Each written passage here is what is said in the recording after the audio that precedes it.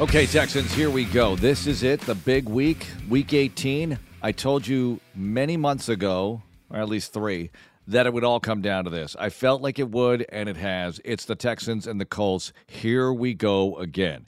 Now, I am going to give you my thoughts on this series, on this game, on what's really important. And we'll also hear from Matt Taylor, who's the voice of the Indianapolis Colts. Good guy. I really enjoy talking with him, always at the Combine and during these matchups with Indy. And even though I hate the Colts like poison, in a healthy sports way, I've made clear what that means before, I really enjoy Matt and a lot of other people who work for the Colts. There are division friends, but they are very much foes on the field. First of all, what's a rivalry?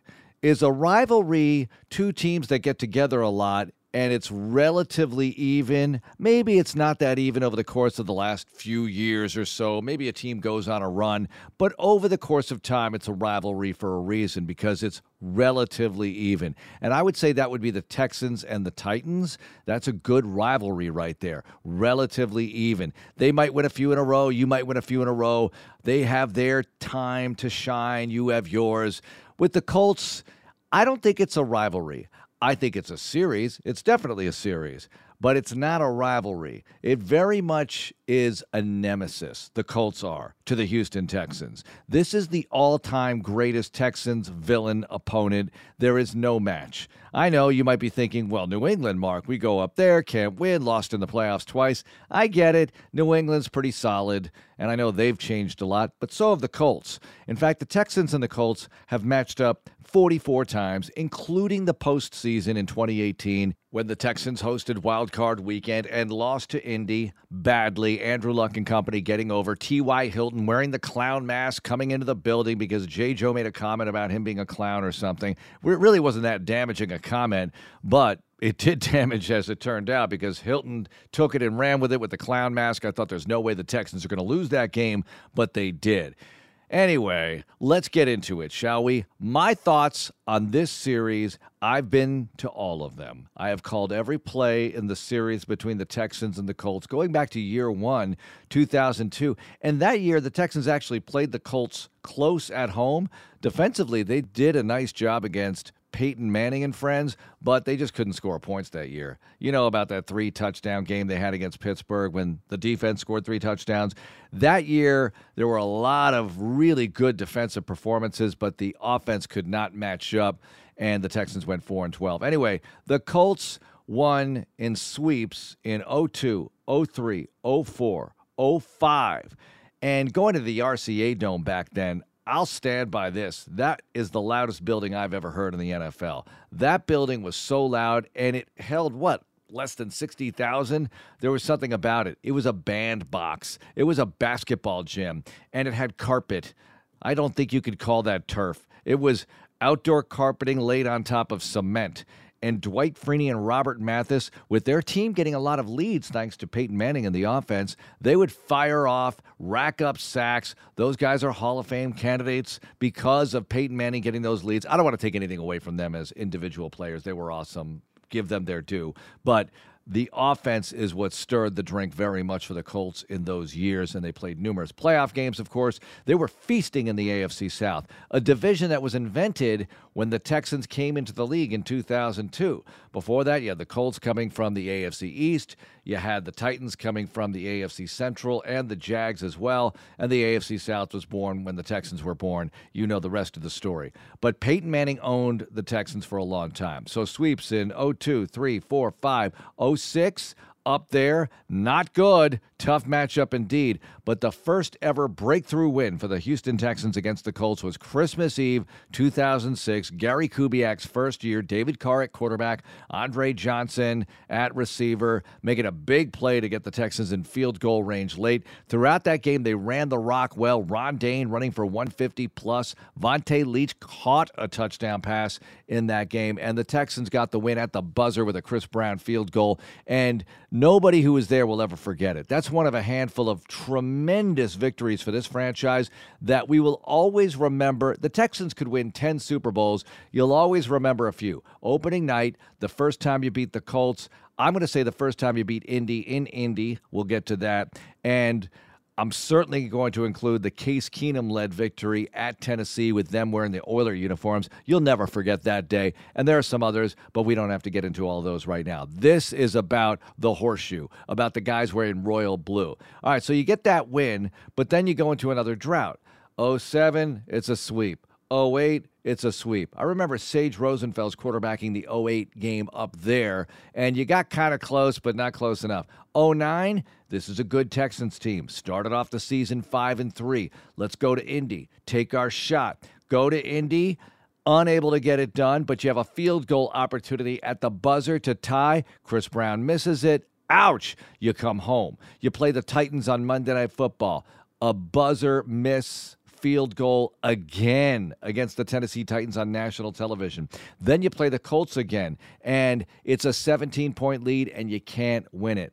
Now, I kind of glossed over the '08 sweep by the Colts because we all know what happened that year. In fact, I asked Indy Media, when I say the word Rosencopter, what does it mean to you guys? They just call it helicopter. They don't call it Rosencopter. But we know what Rosencopter is. It's a 17-point lead. 17-point leads are significant in this series, by the way. 17-point lead at home against Indy. You have the ball, 5 minutes-ish to go, driving in plus territory.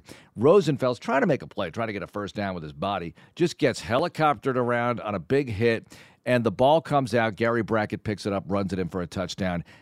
You are only up 3 at that point. The 17-point lead was reduced to 10, by the way, when Peyton Manning drove down the field and scored. So you have the ball up 10 in plus territory. Now they score. You're only up 3. You get the ball back. What's going to happen? Are you going to be able to move the ball? Well, Rosenfels fumbles again. I don't want to take anything away from the good things that Sage did here because he did many good things. He won games, threw the ball very well, and I like Sage a lot for doing that, but that was a rough day. And he admitted it, wrote about it in, the Players Tribune. He had a big piece on how that game, that Rosencopter game, affected his career. Anyway, that was a blown 17-point lead. '09, blown 17-point lead. So you're really frustrated. But 2010 starts off, and you're thinking, are we going to be able to do something here? You're coming off a winning season, the first ever in franchise history at 9-7 in 2009, missed the playoffs, didn't get the help you need on the final day. Then you take on the Colts. Opening day. What's going to happen? Arian Foster, a back who appeared in the final 2 games of that '09 season. He had played a bit on special teams before that, but carried the ball extremely well against Miami the second to last week of the season and started against the Patriots in the season capper and performed brilliantly. I think he had 2 touchdowns in the fourth quarter when the Texans were down a couple of scores. Anyway, on opening day, everybody knows about this. 231 yards for Foster. He goes nuts on the Colts, and you win. Not quite a runaway. It looked like a blowout. They were up 17 at one point, and I thought, the dreaded 17-point lead. But how do you dread a 17-point lead? In the history of this series, you might. Anyway, Foster ran well. Peyton Manning threw for over 400 yards in that game, by the way. Kept coming back on a Texans defense that would eventually really struggle that season. But you got the win, and it was so sweet to beat them for only the second time ever. That's right. It's 2010. It's the 9th season of Texans football, and you finally get your second win over the Colts. Later on, Monday Night Football, you'd lose up there. Okay, so you have 2 victories in your first 9 years. Then 2011 hits. Manning is hurt. He's got that neck problem, the fusion surgery. Kerry Collins is quarterbacking. You beat them on opening day in your place again. This time it's Ben Tate running the ball very well. And Arian had a hamstring early on. He did certainly play a lot and play very well in 2011, but missed the season opener and I think game 2 as well. But you got them again. So victory number 3 against the Colts, making some progress. And later in the season, you all know what happened in 2011. Texans clinched a playoff berth at Cincinnati. Texans with the next man up campaign, TJ Yates, third quarterback in. You know all the legendary stuff. Well, the subtlety of this as it relates to the Colts series is You're taking the Colts on second to last week of the season, Thursday night game, national television, up there. There's no Manning to worry about. The Colts are having a horrendous campaign, only one win to that point, and Dan Orlovsky is quarterbacking for the Colts. Remember, Dan Orlovsky stepping out of the back of the end zone. You all know him now from ESPN, but he stepped out of the back of the end zone for the Lions. He was the Texans' backup for a bit, and here he is in Indy quarterbacking the Colts. This should be a victory, right? You have your best Texans team ever. Wait a minute. Orlovsky and the Colts get the victory. He hits Reggie Wayne late in that game. Colts win. And it was a bit of a heartbreaker at the time because even though you had already clinched a playoff berth, you had a chance at a first-round bye. Not the top seed, but a first-round bye because there were 2 byes back then. But you didn't beat the Colts. Had you beaten the Colts, that regular season finale against the Titans would have been for a lot. However, it wasn't because you lost to the Colts and Dan Orlovsky. Okay, let's go to 2012, shall we? Andrew Luck drafted by the Colts. This is how painful this was. They have their worst season ever. They beat you once, and they end up with Andrew Luck, who everybody thought was going to be great, and he was. So Andrew Luck quarterbacks the Colts, and this reminds me of C.J. Stroud a bit. The Luck campaign, his rookie year, 2012, they go from 2-14 to playoff team. They made it as a wild card, and they did it by, in part, beating the Texans in the regular season finale. And this was a particularly painful loss that nobody remembers. This is one of the all-time great painful losses for the Houston Texans, and of course it's against the Horseshoe up there. Because the Texans beat the Colts a couple of weeks earlier at NRG Stadium. Remember, we all know what happened here, right? The Texans had the top seed, not clinched, but they were in the category of possessing the top seed if the season ended today. We're all familiar with the chart you see on Sunday Night Football and all the national shows and whatever media you consume. So the Texans go to New England at 11-1, get blown out. Then they come home and they have to beat the Colts, don't they? They do. They beat a hot Colts team. That was a hot Colts team coming in with Andrew Luck, and I give the Texans credit. That's a good victory over the Horseshoe that very few people talk about. One of the 10 that you have against them all time. Beat them in 2012 down the stretch to clinch the AFC South. Okay, that job is done. You get the hats. You clinched. Minnesota lost to them at home.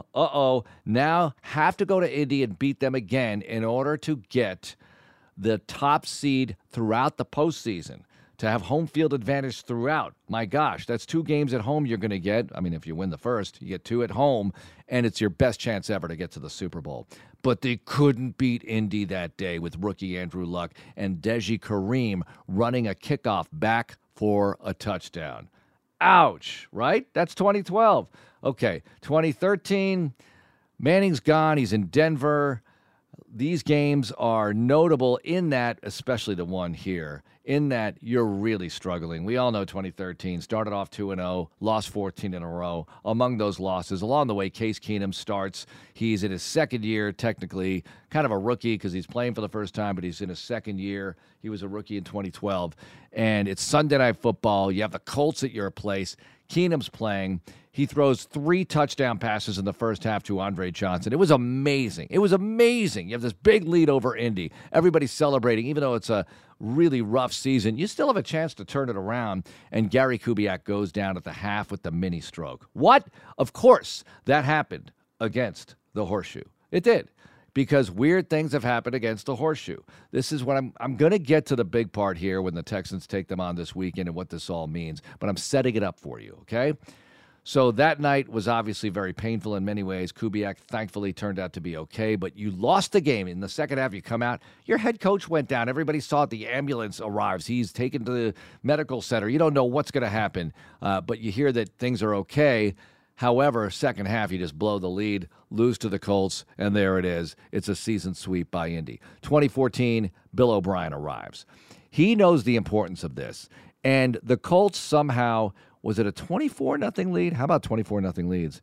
I think it was a 24-0 lead or a 24-0 run. Pittsburgh had a 24-0 run that year. The Colts built a 24-0 lead on Thursday Night Football, national television, at home, but the Texans roar back, make a tremendous comeback. Along the way, J.J. Watt, scoop and score. We've talked about this play many times. You saw the highlight many times during the Watt Ring of Honor induction coverage.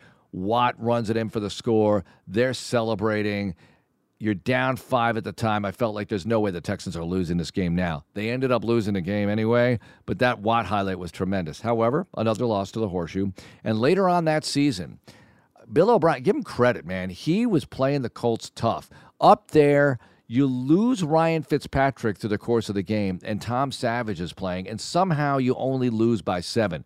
Late in the game, Savage gets hurt. You end up getting swept by the Colts, and Keenum finishes off the season. We've talked about that when Keenum came back this year. But the relevance here to the Colts series is that you get swept again, and after the season, I think Bill O'Brien said this in his Goodbye Coaches show to send off the 2014 season into the books. O'Brien said, we had a winning season, but we really haven't done anything until we beat Indy. He knew the importance of beating Indianapolis, and I like that about him, that he knew you got to go through the Colts to get the division. But by the way, that was the last time the Colts actually won the division, and they have a chance to win it this year. Need help, but they have a chance to win it this year. But the Colts have not won the division since 2014. And they went to the AFC Championship game that year and lost. And that's the year where they hung the banner, and everyone makes fun of them for hanging a participation banner for being in the AFC Championship game. Anyway, that was the last time they went. So 2015 hits. You lose to the Colts at home. This is the Hasselbeck in a diaper game. I mean, my gosh, they just one after another. I'm just doing this off the top of my head, folks. Matt Hasselbeck has Montezuma's revenge. It's Thursday Night Football again. The Colts at your place. Andre Johnson is now a Colt. He's not having a great year at all. And they come in to NRG Stadium and beat the Texans. Hasselbeck throws 2 touchdown passes to Andre Johnson, and we call it the Hasselbeck in a diaper game because he had Montezuma's revenge. So Hasselbeck and the Colts get over on the Texans, and this was a really painful night because it's Andre Johnson, it's Hasselbeck. My goodness, can you please get a victory over these guys? Nope, not another one, not yet, because to that point, the Texans had only beaten the Colts, 4 times. That's it. All right, so 2015, later that season, I'm not going to recap the whole 2015 season, but you know that the Cleveland Browns are getting a lot of love for having 4 quarterbacks start for them. For the first time since when? 2015. The Texans had 4 quarterbacks start for them and win, and had a winning season. So you got to give the Texans credit for finding ways. They were 2-5. They rebounded to win the division. And along the way, I mean, early on, it's Hoyer, Mallett, and then Mallett goes out. Hoyer goes out. You got T.J. Yates. Yates goes out. You got Brandon Weeden. All right, Brandon Weeden came off the bench in the Colts game up there late in the season, 2015, and it was magnificent. It's not like he lit it up, but he'd only been in the building a couple of weeks, and earlier that season, he was literally playing for the Dallas Cowboys. So it was so cool to have cast-off Brandon Weeden come into your building and lead you to a victory over the Indianapolis Colts on the road for the first time ever. The Texans were 0-13 to that point, and they beat the Colts for the first time. And that, my friends, is my favorite road win ever, other than the clinching of the playoff berth in 2011. I just thought that was magnificent. It was so good to be a part of that. I'll never forget that day, how good it felt to finally beat the Colts in Indy. And on your way, because the Colts were still very much alive for the division title, on your way to preventing them from winning the division, Texans do win it. It was very gratifying. I know the postseason didn't go well. A blowout loss to the Chiefs, wild card weekend at home, but you won the division. You beat the Colts for the first time ever on the road. Very nice. All right, that's 2015. 2016, a sweep of Indy for the first time ever. You swept Indianapolis. And guess who did it? You needed a great quarterback to do it. Brock Osweiler. Wait, did I say great quarterback? Look, Brock takes a lot of heat. I get it. The numbers aren't pretty. It was not a good situation at the end of the year. We all know that. But Brock was a winning quarterback for your Texans, and one of those wins was Sunday Night Football. Again, national television. These two teams hooked up on national television many times. So it's Sunday Night Football. Texans are down. Brock finds Lamar Miller at around the 10-yard line. Lamar Miller does a dance and jukes and does whatever he does to shake defenders and get into the end zone. And now you're thinking, wait a minute, we got a shot at this thing. You make another stop. Brock finds C.J. Fedorowicz for the game-tying touchdown. Tremendous throw by Brock. This was his best game. I took a lot of heat. I'm going to, lunchtime confessions with Landry and Lopez, the In the Loop group, Figgy. This is the game where I said, Houston, we have a quarterback. All right. I was really hyped after this one. Brock played extremely well. You go to overtime. I think you made a stop on luck.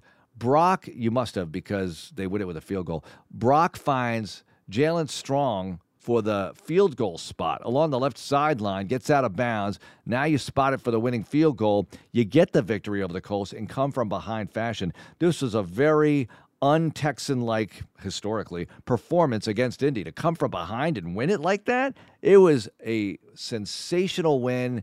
It was euphoric at the time. A lot of people don't remember. A lot of people do as you listen to me now recap it, and that's why I got so hyped thinking this is Brock's coming out party. Didn't turn out to be the case, so I ate a lot of crow on that one, but I was there for it that night. Later on that season, you had a 3-game losing streak going. The Texans were 6-3, then they lose 3 in a row.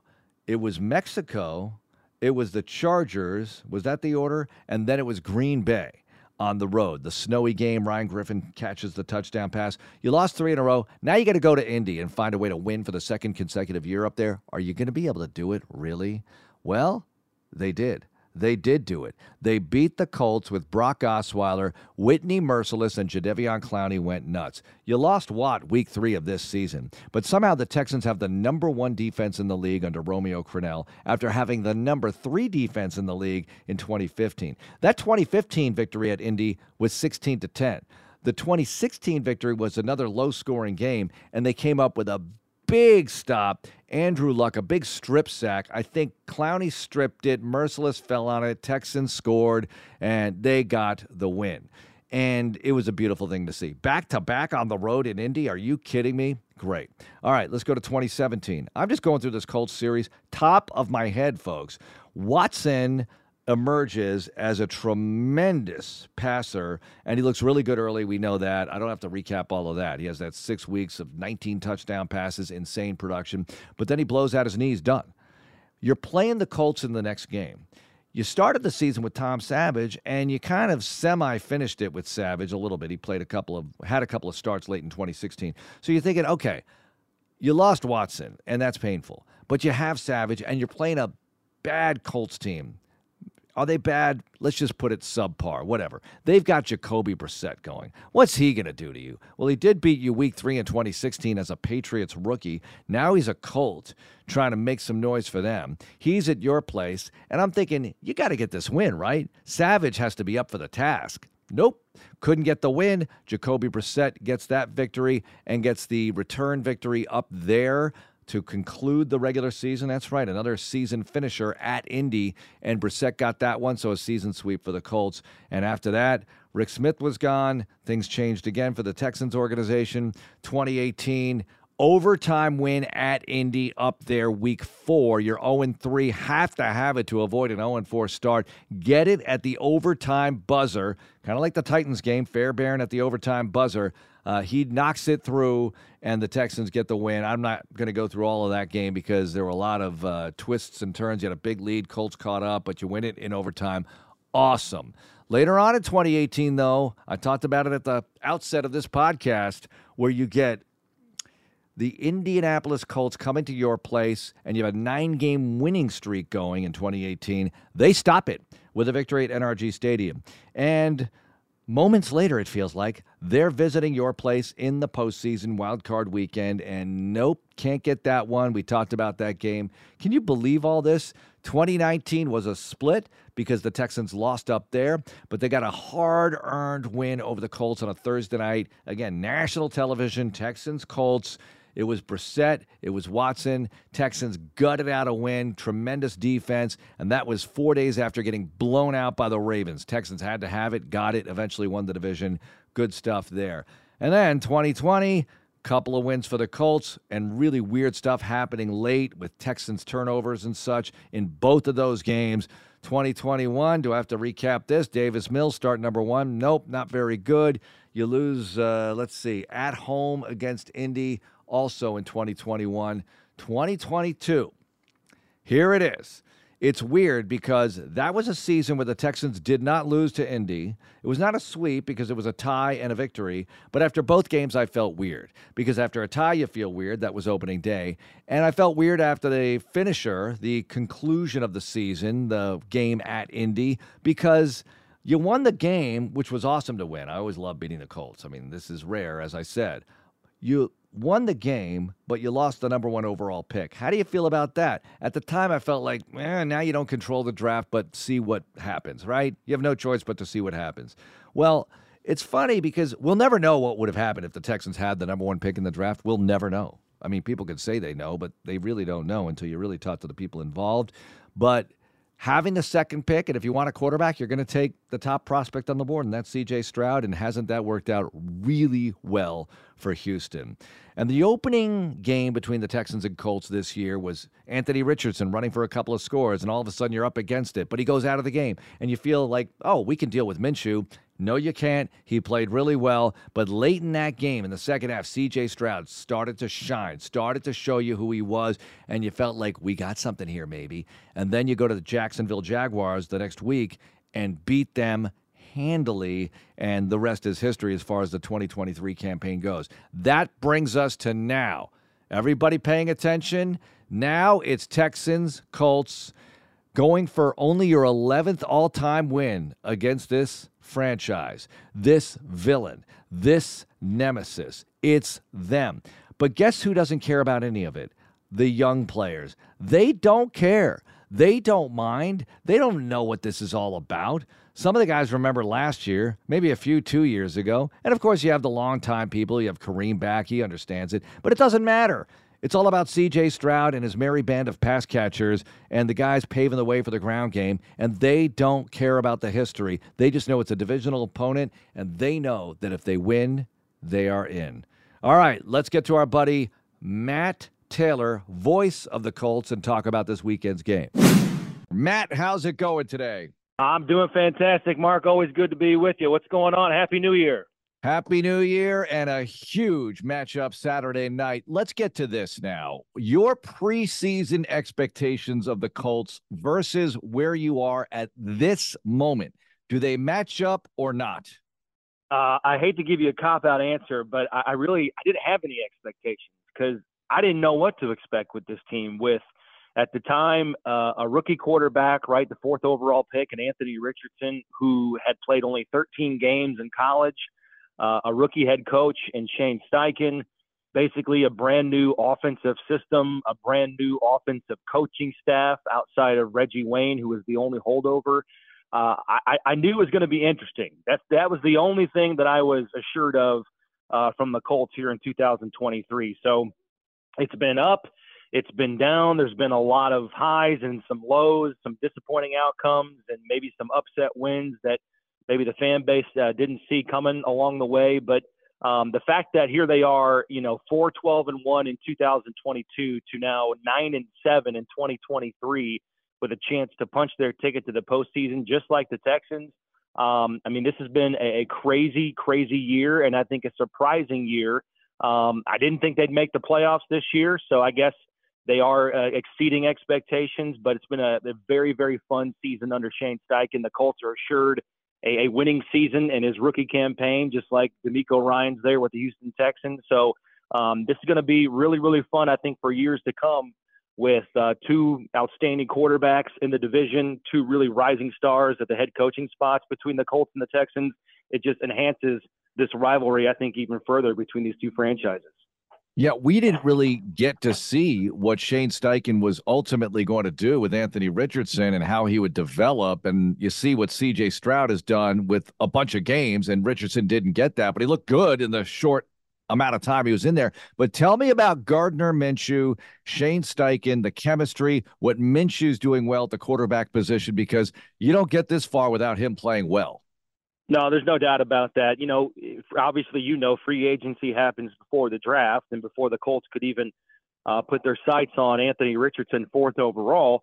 They needed somebody to come in and give them a good insurance policy should Anthony Richardson or whoever quarterback they drafted wasn't ready, or if that guy suffered an injury, they needed somebody to keep him competitive in games. and that's exactly who Gardner Minshew is, and that's why they brought him in free agency.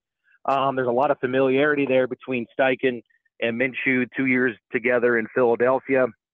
So there was a lot of trust and certainly a lot of familiarity between the scheme and the offense that Gardner Minshew ran in Philadelphia. I mean, I think if you were giving Minshew some truth serum, if you will, he would tell you, hey, the reason I'm here is because of Shane Steichen, and it was a chance to come in and compete for the job, and obviously have a good chance to play, and that has certainly come to fruition. I think coming up on Sunday or Saturday night in this case, for Minshew, this is going to be his 12th start of the season.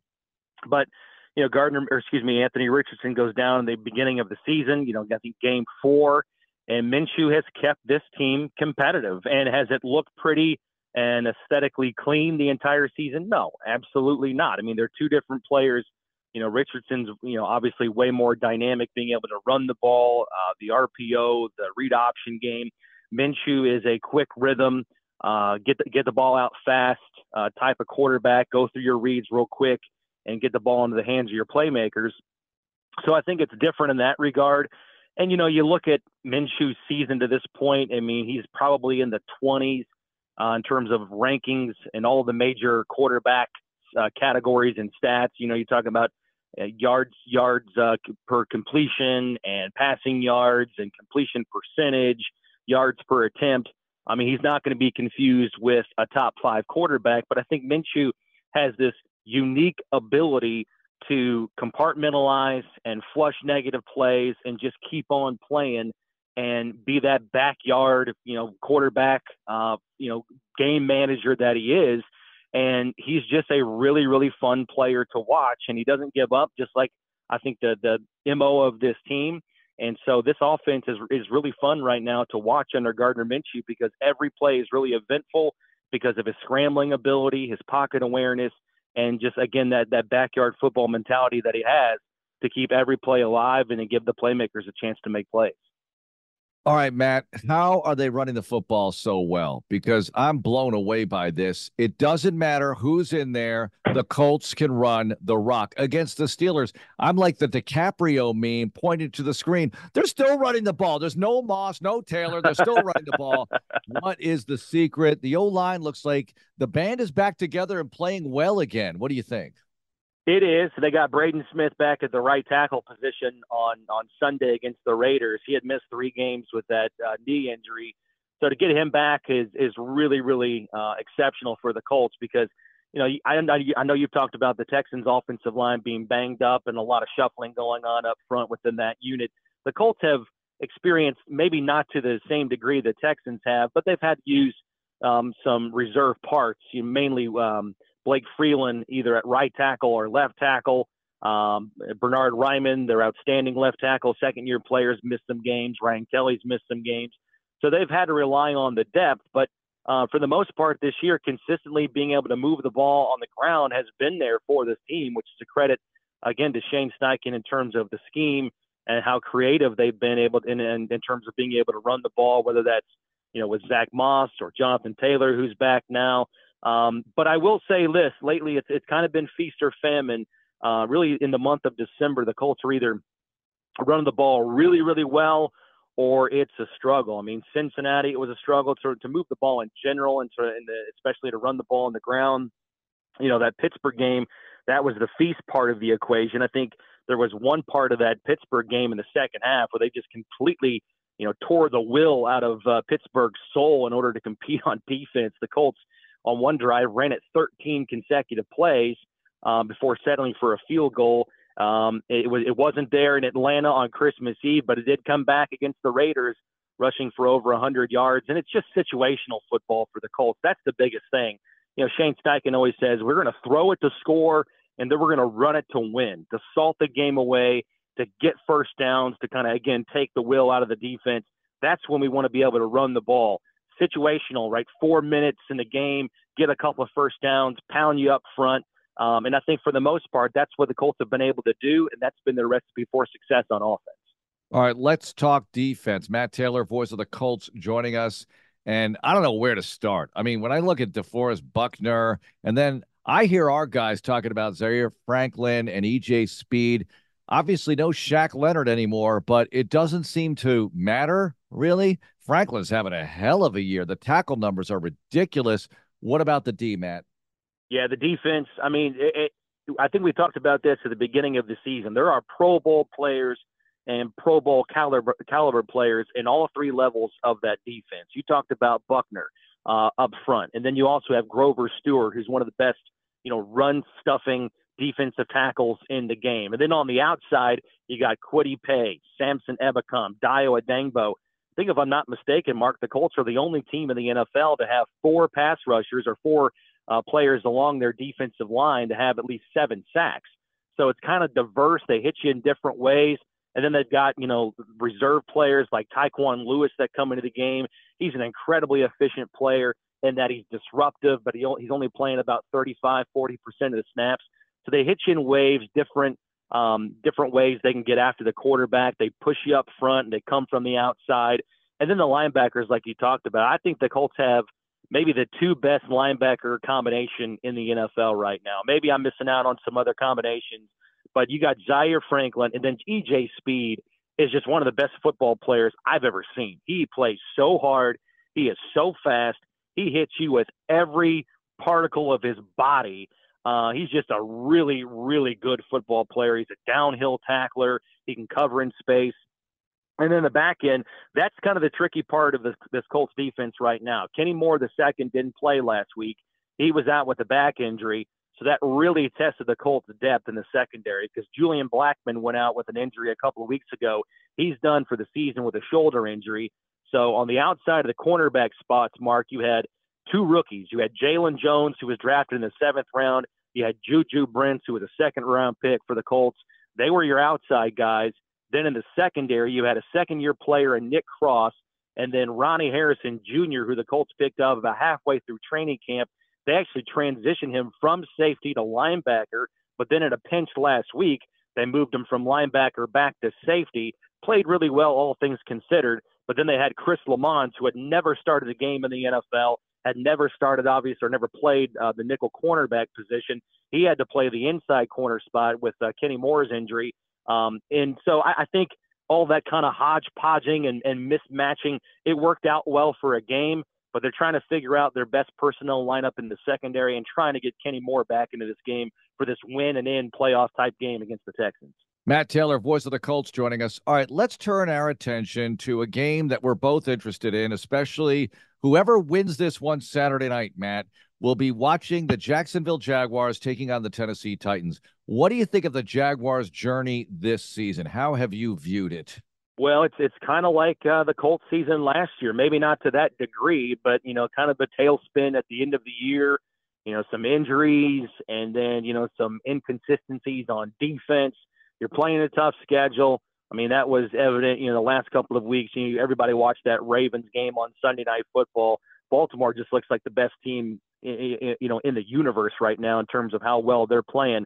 So that was going to be a tough game for them. But it's all eyes right now on Trevor Lawrence if he's going to be able to play in this game. Tennessee's on a little bit of a free fall. You might be wondering, what they're going to be doing long term at the head coaching position and Mike Vrabel, what they're going to do at quarterback. Is Will Levis the guy? It doesn't sound like Will Levis is going to play in this game. How much fight will the Titans have for the Jaguars in a game where they're trying to clinch the division for the 2nd straight year? So it's going to be a fascinating division. As I said, it's going to be a really good group of 4 teams now going forward. I mean, you've got some really good head coaches. You've got great quarterbacks. The Colts have some free agency questions they're going to have to answer in the offseason, but for the most part, the nucleus is here for this team if they can continue to grow around Anthony Richardson. But I think the Jacksonville Jaguars are going to be playing some spirited football under Doug Peterson. I'd be shocked if they lost that game, to be honest with you, which is obviously a negative thing for either the Colts or the Texans, whoever wins that game on Saturday night.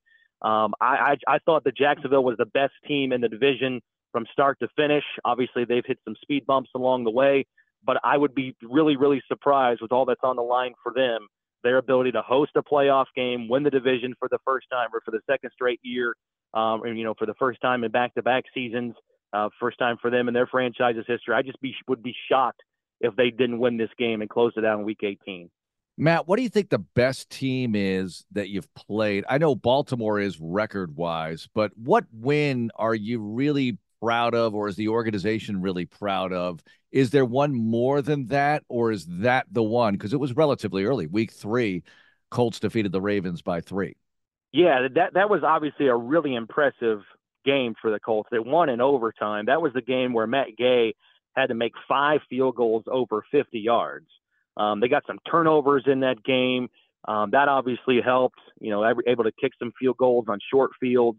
But yeah, I mean, I think the Ravens are just stratospherically right now in a different universe than everybody else, certainly in the AFC. They've just been killing teams. I mentioned that Jaguars game. They killed the Ravens the Dolphins the other day. They killed San Francisco, maybe the best team in the NFC right now. So yeah, I think if you look back on week 3, it was a long, long time ago, just like week 2 was in this first meeting between the Colts and the Texans. I'll tell you a really deceptive win for the Colts during this run here is they've won 6 of their last 8. A game that I was really impressed by with the Colts was their win. I think it was the Sunday after Thanksgiving where they knocked off Tampa Bay. Tampa was playing pretty good football. Baker Mayfield got banged up in that game, but the defense did a nice job consistently throughout that game. Jonathan Taylor ran well. He was over 90 yards in that game. The offensive line, like we talked about, had a consistent push throughout most of that ball game. It was a close game. And that's been the biggest difference for the Colts this year compared to last year. I mean, I'm not telling anybody anything they don't know. The NFL is just filled with parity. All of these games come down to the last 4 minutes. They're all one-score games seemingly. So if you can be good in one-score games, you typically make the playoffs. And that's been the biggest difference this year for the Colts compared to last. Colts last year I think they were 4-6-1 in one-score games. This year they're 6-2. I mean, that's that being able to win in crunch time and being able to close out games and make enough plays, again, in the last 4 minutes on offense and defense. That was one of those games where the Colts did enough to win that football game and made plays on both sides of the ball against Tampa Bay. And again, out of 8 games, they've won 6 of them that have been decided by one score. That's been the biggest difference, I think, culturally and buy-in wise from Shane Steichen compared to last year with Jeff Saturday and Frank Reich.